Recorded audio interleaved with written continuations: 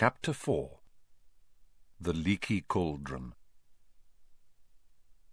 It took Harry several days to get used to his strange new freedom. Never before had he been able to get up whenever he wanted or eat whatever he fancied. He could even go wherever he liked, as long as it was in Diagon Alley. And as this long cobbled street was packed with the most fascinating wizarding shops in the world, Harry felt no desire to break his word to Fudge and stray back into the Muggle world. Harry ate breakfast each morning in the Leaky Cauldron, where he liked watching the other guests. Funny little witches from the country, up for a day's shopping, venerable-looking wizards arguing over the latest article in Transfiguration Today, wild-looking warlocks, raucous dwarfs, and once what looked suspiciously like a hag who ordered a plate of raw liver from behind a thick woolen balaclava. After breakfast, Harry would go out into the backyard, take out his wand, tap the third brick from the left above the dustbin, and stand back as the archway into Diagon Alley opened in the wall.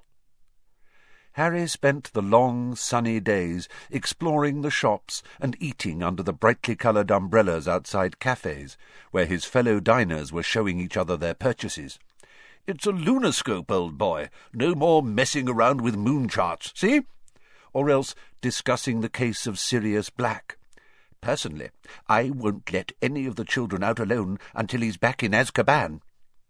Harry didn't have to do his homework under the blankets by torchlight any more. Now he could sit in the bright sunshine outside Florian Fortescue's ice-cream parlour, finishing all his essays, with occasional help from Florian Fortescue himself, who, apart from knowing a great deal about medieval witch-burnings, gave Harry free Sundays every half-hour. Once Harry had refilled his money-bag with gold galleons, silver sickles, and bronze knuts from his vault at Gringotts, he needed to exercise a lot of self-control not to spend the whole lot at once. He had to keep reminding himself that he had 5 years to go at Hogwarts, and how it would feel to ask the Dursleys for money for spell-books, to stop himself buying a handsome set of solid gold gobstones, a wizarding game rather like marbles, in which the stones squirted a nasty-smelling liquid into the other player's face when they lost a point. He was sorely tempted, too, by the perfect moving model of the galaxy in a large glass ball, which would have meant he never had to take another astronomy lesson. But the thing that tested Harry's resolution most appeared in his favourite shop, Quality Quidditch Supplies, a week after he had arrived at the Leaky Cauldron. Curious to know what the crowd in the shop was staring at, Harry edged his way inside and squeezed in amongst the excited witches and wizards until he glimpsed a newly erected podium on which was mounted the most magnificent broom he had ever seen in his life. "Just come out. Prototype," a square-jawed wizard was telling his companion. "It's the fastest broom in the world, isn't it, Dad?" squeaked a boy younger than Harry, who was swinging off his father's arm. "Irish International sides just put in an order for 7 of these beauties," the proprietor of the shop told the crowd, "and they're favourites for the World Cup." A large witch in front of Harry moved, and he was able to read the sign next to the broom. "The Firebolt. This state-of-the-art racing broom sports a streamlined superfine handle of ash, treated with a diamond-hard polish and hand-numbered with its own registration number. Each individually selected birch twig in the broom tail has been honed to aerodynamic perfection, giving the Firebolt unsurpassable balance and pinpoint precision. The Firebolt has an acceleration of 0 to 150 miles an hour in 10 seconds and incorporates an unbreakable braking charm. Price on request." Price on request. Harry didn't like to think how much gold the Firebolt would cost. He had never wanted anything so much in his whole life. But he had never lost a Quidditch match on his Nimbus 2000, and what was the point in emptying his Gringotts vault for the Firebolt when he had a very good broom already? Harry didn't ask for the price, but he returned almost every day after that, just to look at the firebolt. There were, however, things that Harry needed to buy. He went to the apothecary to replenish his store of potions ingredients, and as his school robes were now several inches too short in the arm and leg, he visited Madame Malkin's robes for all occasions, and bought new ones.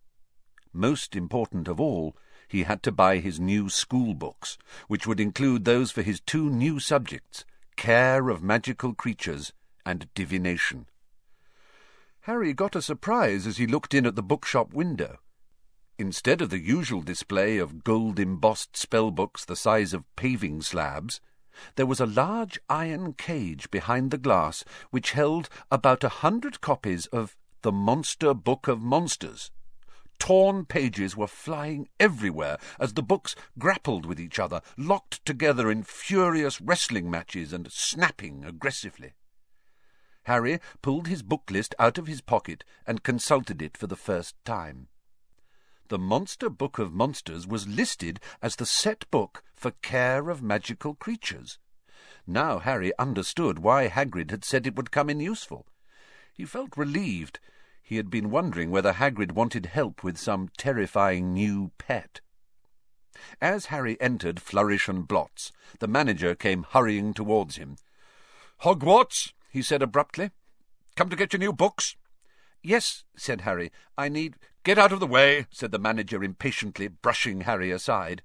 He drew on a pair of very thick gloves, picked up a large, knobbly walking stick, and proceeded towards the door of the monster book's cage. "Hang on," said Harry quickly. "I've already got one of those." "Have you?" A look of enormous relief spread over the manager's face. "Thank heavens for that. I've been bitten 5 times already this morning." A loud ripping noise rent the air. 2 of the monster books had seized a third and were pulling it apart. "Stop it! Stop it!" cried the manager, poking the walking stick through the bars and knocking the books apart. "I'm never stocking them again. Never! It's been bedlam. I thought we'd seen the worst when we bought 200 copies of The Invisible Book of Invisibility. Cost a fortune, and we never found them.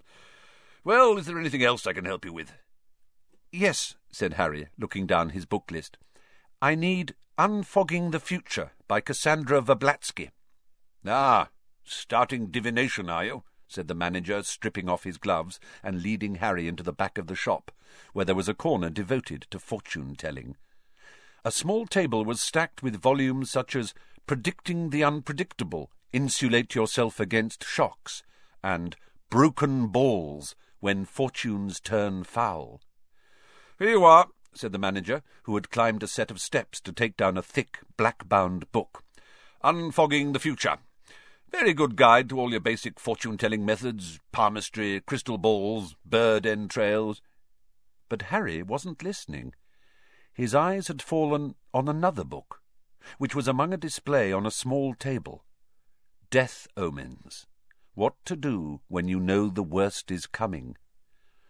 "Oh, I wouldn't read that if I were you," said the assistant lightly, looking to see what Harry was staring at. "You'll start seeing death omens everywhere. It's enough to frighten anyone to death." But Harry continued to stare at the front cover of the book. It showed a black dog, large as a bear, with gleaming eyes. It looked oddly familiar.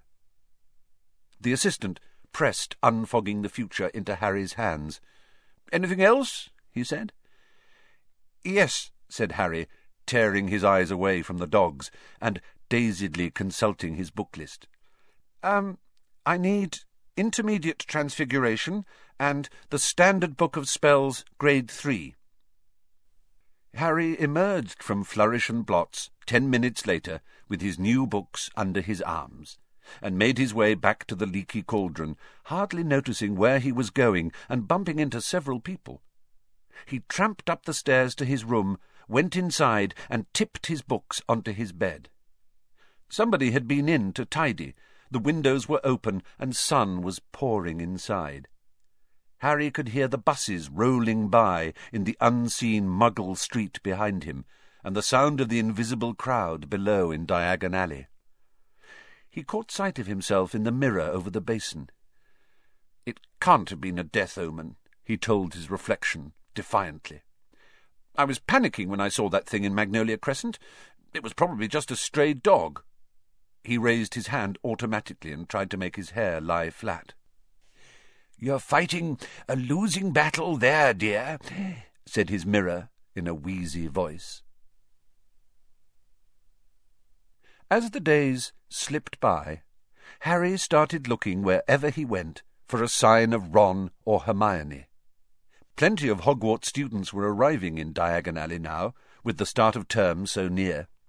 Harry met Seamus Finnegan and Dean Thomas, his fellow Gryffindors, in Quality Quidditch Supplies, where they too were ogling the firebolt. He also ran into the real Neville Longbottom, a round-faced, forgetful boy, outside Flourish and Blots. Harry didn't stop to chat. Neville appeared to have mislaid his book list and was being told off by his very formidable-looking grandmother. Harry hoped she never found out that he had pretended to be Neville while on the run from the Ministry of Magic. Harry woke on the last day of the holidays, thinking that he would at least meet Ron and Hermione tomorrow on the Hogwarts Express. He got up, dressed, went for a last look at the firebolt, and was just wondering where he'd have lunch, when someone yelled his name, and he turned. "Harry! Harry!" They were there, both of them, sitting outside Florian Fortescue's ice cream parlour. Ron looking incredibly freckly, Hermione very brown, both waving frantically at him. "Finally!" said Ron, grinning at Harry as he sat down. "We went to the Leaky Cauldron, but they said you'd left, and we went to Flourish and Blots, and Madame Malkin's, and—" "I got all my school stuff last week," Harry explained. "And how come you know I'm staying at the Leaky Cauldron?" "Dad," said Ron, simply. Mr. Weasley, who worked at the Ministry of Magic, would of course have heard the whole story of what had happened to Aunt Marge. "Did you really blow up your aunt, Harry?" said Hermione in a very serious voice. "I didn't mean to," said Harry, while Ron roared with laughter. "I just lost control." "It's not funny, Ron," said Hermione sharply. "Honestly, I'm amazed Harry wasn't expelled." "So am I," admitted Harry. "Forget expelled. I thought I was going to be arrested." He looked at Ron. "Your dad doesn't know why Fudge let me off, does he?" "Probably because it's you, isn't it?" shrugged Ron, still chuckling. "Famous Harry Potter and all that. I'd hate to see what the Ministry would do to me if I blew up an aunt. Mind you, they'd have to dig me up first, because Mum would have killed me. Anyway, you can ask Dad yourself this evening. We're staying at the Leaky Cauldron tonight too, so you can come to King's Cross with us tomorrow. Hermione's there as well." Hermione nodded, beaming. "Mum and Dad dropped me off this morning with all my Hogwarts things." "Excellent," said Harry happily. "So, have you got all your new books and stuff?" "Look at this," said Ron, pulling a long, thin box out of a bag and opening it. "Brand new wand, 14 inches, willow, containing 1 unicorn tail hair. And we've got all our books." He pointed at a large bag under his chair. "What about those monster books, eh? The assistant nearly cried when we said we wanted 2. "What's all that, Hermione?" Harry asked, pointing at not 1, but 3 bulging bags in the chair next to her. "Well, I'm taking more new subjects than you, aren't I?" said Hermione. "Those are my books for arithmancy, care of magical creatures, divination, the study of ancient runes, Muggle studies—" "What are you doing Muggle studies for?" said Ron, rolling his eyes at Harry. "You're Muggle-born. Your mum and dad are Muggles. You already know all about Muggles." "But it'll be fascinating to study them from the wizarding point of view," said Hermione earnestly. "Are you planning to eat or sleep at all this year, Hermione?" asked Harry, while Ron sniggered. Hermione ignored them. "I've still got 10 galleons," she said, checking her purse. "It's my birthday in September, and Mum and Dad gave me some money to get myself an early birthday present."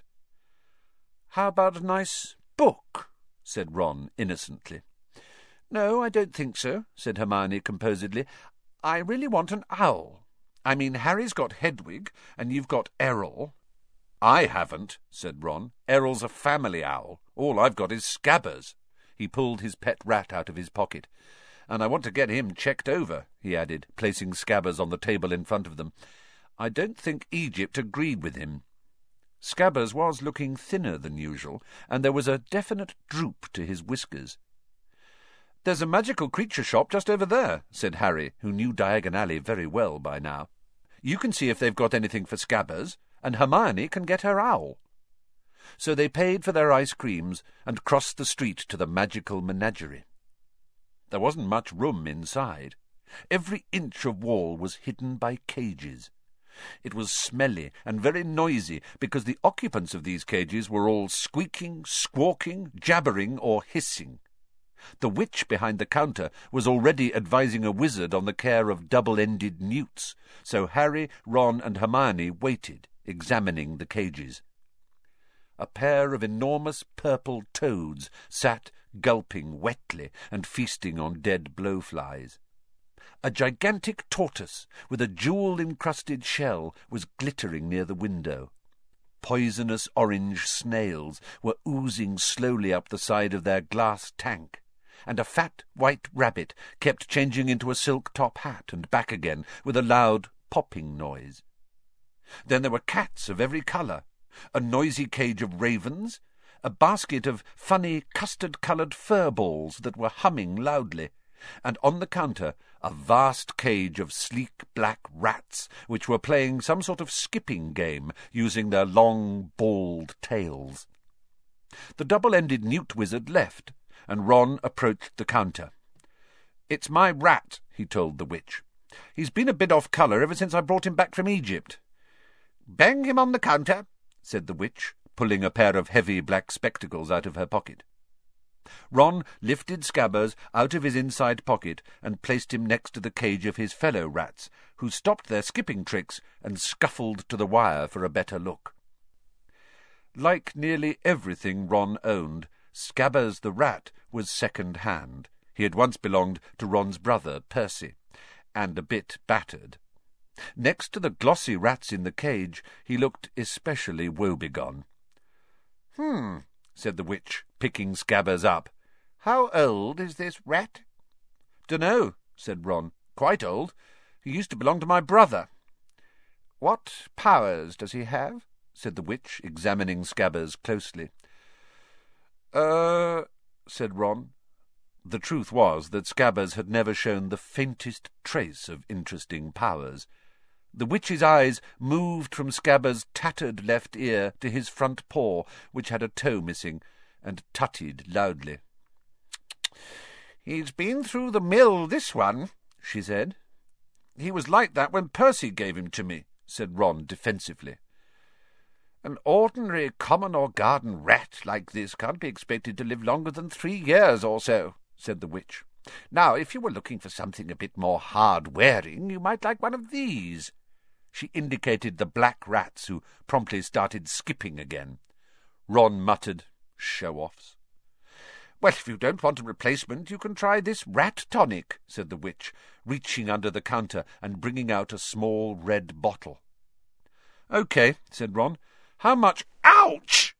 Ron buckled as something huge and orange came soaring from the top of the highest cage, landed on his head, and then propelled itself, spitting madly at Scabbers. "No, Crookshanks, no!" cried the witch. But Scabbers shot from between her hands like a bar of soap, landed splay-legged on the floor, and then scarpered for the door. "Scabbers!" Ron shouted, haring out of the shop after him. Harry followed. It took them nearly 10 minutes to find Scabbers, who had taken refuge under a waste-paper bin outside Quality Quidditch Supplies. Ron stuffed the trembling rat back into his pocket and straightened up, massaging his head. "What was that?" "It was either a very big cat or quite a small tiger," said Harry. "Where's Hermione?" "Probably getting her owl." They made their way back up the crowded street to the magical menagerie. As they reached it, Hermione came out, but she wasn't carrying an owl. Her arms were clamped tightly around the enormous ginger cat. "You bought that monster," said Ron, his mouth hanging open. "He's gorgeous, isn't he?" said Hermione, glowing. That was a matter of opinion, thought Harry. The cat's ginger fur was thick and fluffy, but it was definitely a bit bow-legged, and its face looked grumpy and oddly squashed, as though it had run headlong into a brick wall. Now that Scabbers was out of sight, however, the cat was purring contentedly in Hermione's arms. "Hermione, that thing nearly scalped me," said Ron. "He didn't mean to, did you, Crookshanks?" said Hermione. "And what about Scabbers?" said Ron, pointing at the lump in his chest pocket. "He needs rest and relaxation. How's he going to get it with that thing around?" "That reminds me, you forgot your rat tonic," said Hermione, slapping the small red bottle into Ron's hand. "And stop worrying. Crookshanks will be sleeping in my dormitory and Scabbers in yours. What's the problem? Poor Crookshanks. That witch said he'd been in there for ages. No one wanted him." "I wonder why," said Ron sarcastically, as they set off towards the leaky cauldron. They found Mr. Weasley sitting in the bar, reading the Daily Prophet. "Harry," he said, smiling as he looked up, "how are you?" "Fine, thanks," said Harry, as he, Ron and Hermione joined Mr. Weasley with all their shopping. Mr. Weasley put down his paper, and Harry saw the now familiar picture of Sirius Black staring up at him. "They still haven't caught him, then?" he asked. "No," said Mr. Weasley, looking extremely grave. "They've pulled us all off our regular jobs at the Ministry to try and find him, but no luck so far." "Would we get a reward if we caught him?" asked Ron. "It'd be good to get some more money."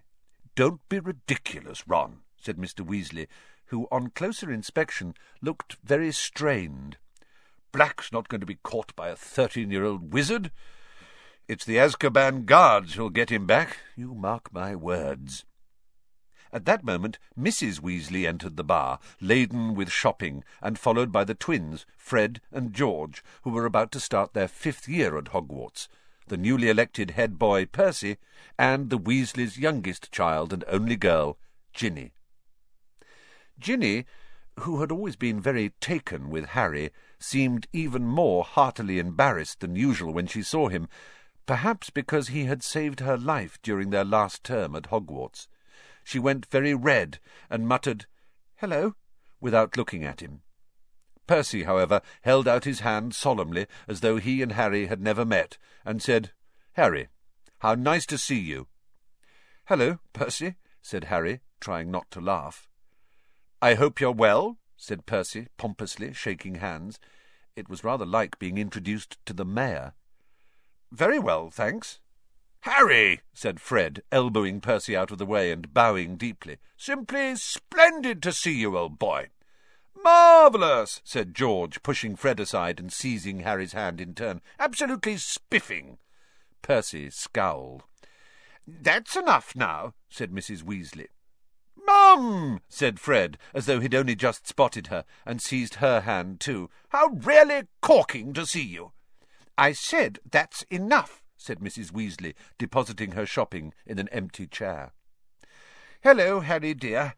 I suppose you've heard our exciting news?" She pointed at the brand-new silver badge on Percy's chest. "Second head boy in the family," she said, swelling with pride. "And last," Fred muttered under his breath. "I don't doubt that," said Mrs. Weasley, frowning suddenly.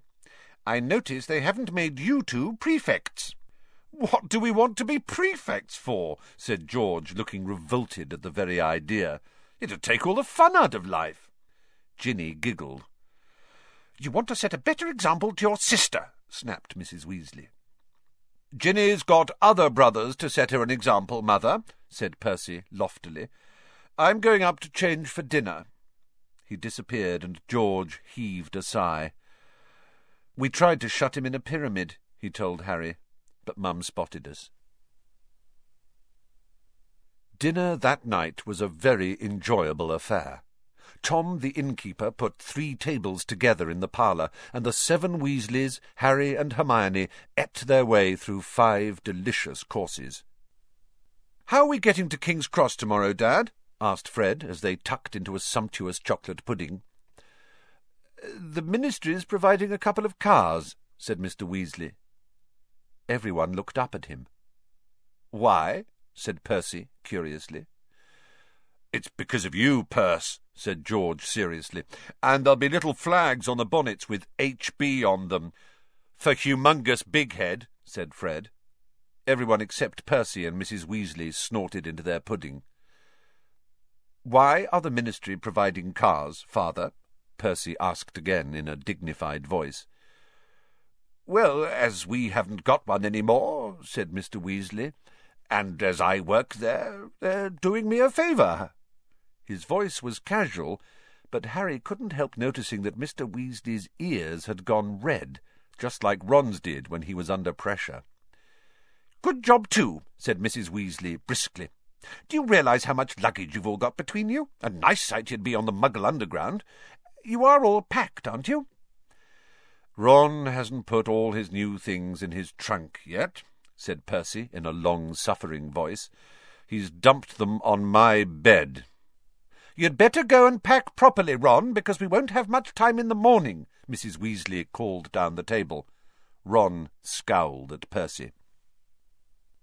After dinner, everyone felt very full and sleepy.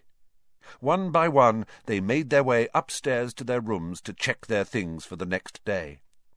Ron and Percy were next door to Harry. He had just closed and locked his own trunk when he heard angry voices through the wall and went to see what was going on. The door of number 12 was ajar, and Percy was shouting. "It was here, on the bedside table. I took it off for polishing." "I haven't touched it, all right," Ron roared back. "What's up?" said Harry. "My head boy badge has gone," said Percy, rounding on Harry. "So's Scabber's rat tonic," said Ron, throwing things out of his trunk to look. "I think I might have left it in the bar." "You're not going anywhere till you've found my badge," yelled Percy. "I'll get Scabber's stuff. I'm packed," Harry said to Ron, and he went downstairs. Harry was halfway along the passage to the bar, which was now very dark, when he heard another pair of angry voices coming from the parlour. A second later he recognized them as Mr. and Mrs. Weasley's. He hesitated, not wanting them to know he'd heard them rowing, when the sound of his own name made him stop, then move closer to the parlour door. "Makes no sense not to tell him," Mr. Weasley was saying heatedly. "Harry's got a right to know. I've tried to tell Fudge, but he insists on treating Harry like a child. He's 13 years old, and Arthur, the truth would terrify him," said Mrs. Weasley shrilly. "Do you really want to send Harry back to school with that hanging over him? For heaven's sake, he's happy not knowing." "I don't want to make him miserable. I want to put him on his guard," retorted Mr. Weasley.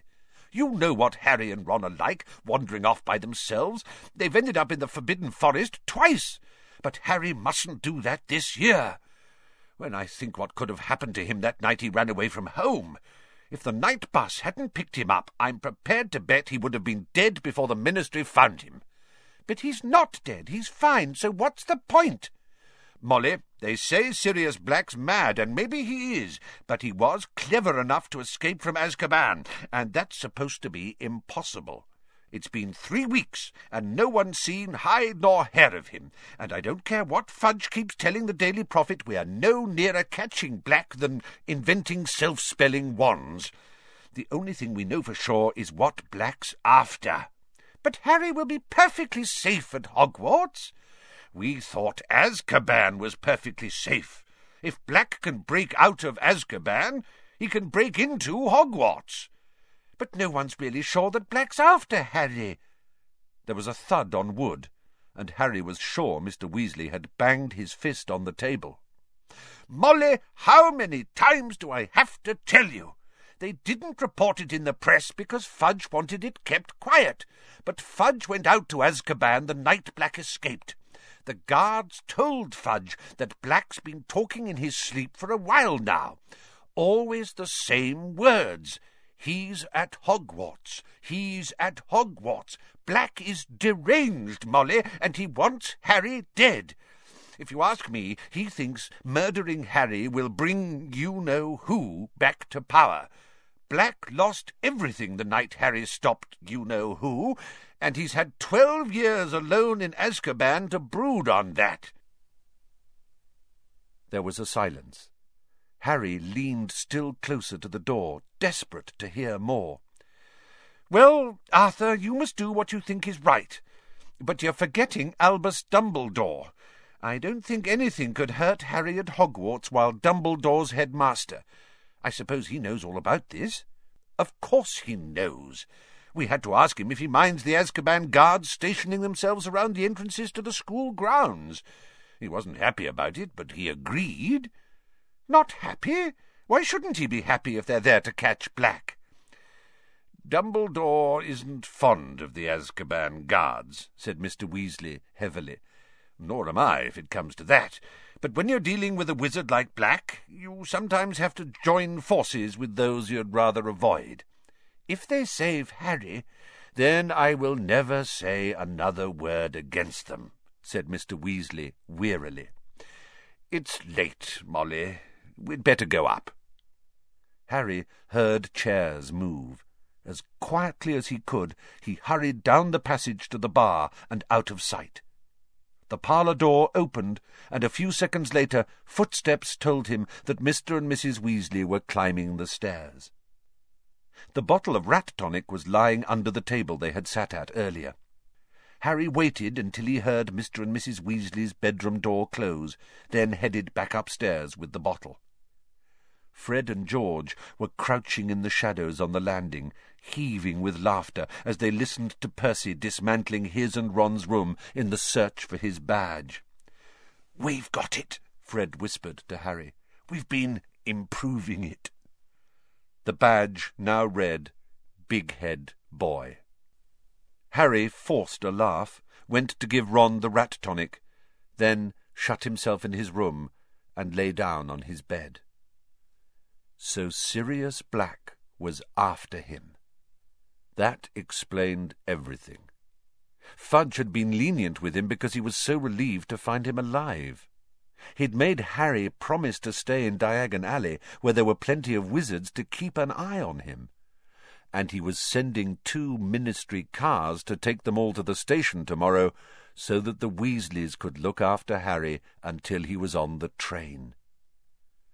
Harry lay listening to the muffled shouting next door, and wondered why he didn't feel more scared.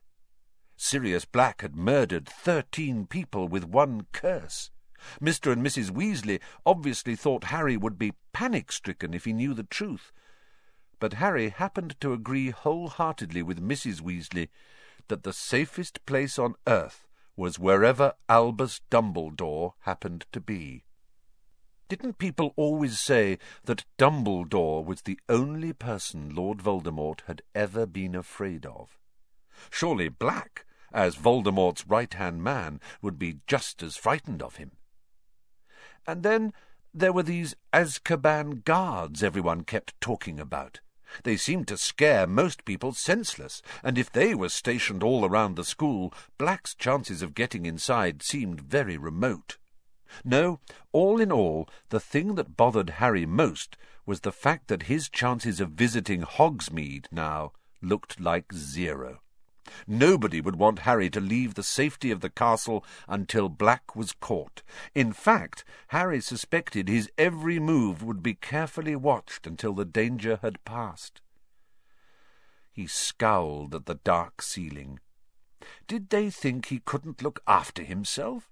He'd escaped Lord Voldemort 3 times. He wasn't completely useless. Unbidden, the image of the beast in the shadows of Magnolia Crescent crossed his mind. What to do when you know the worst is coming? "I'm not going to be murdered," Harry said out loud. "That's the spirit, dear," said his mirror sleepily.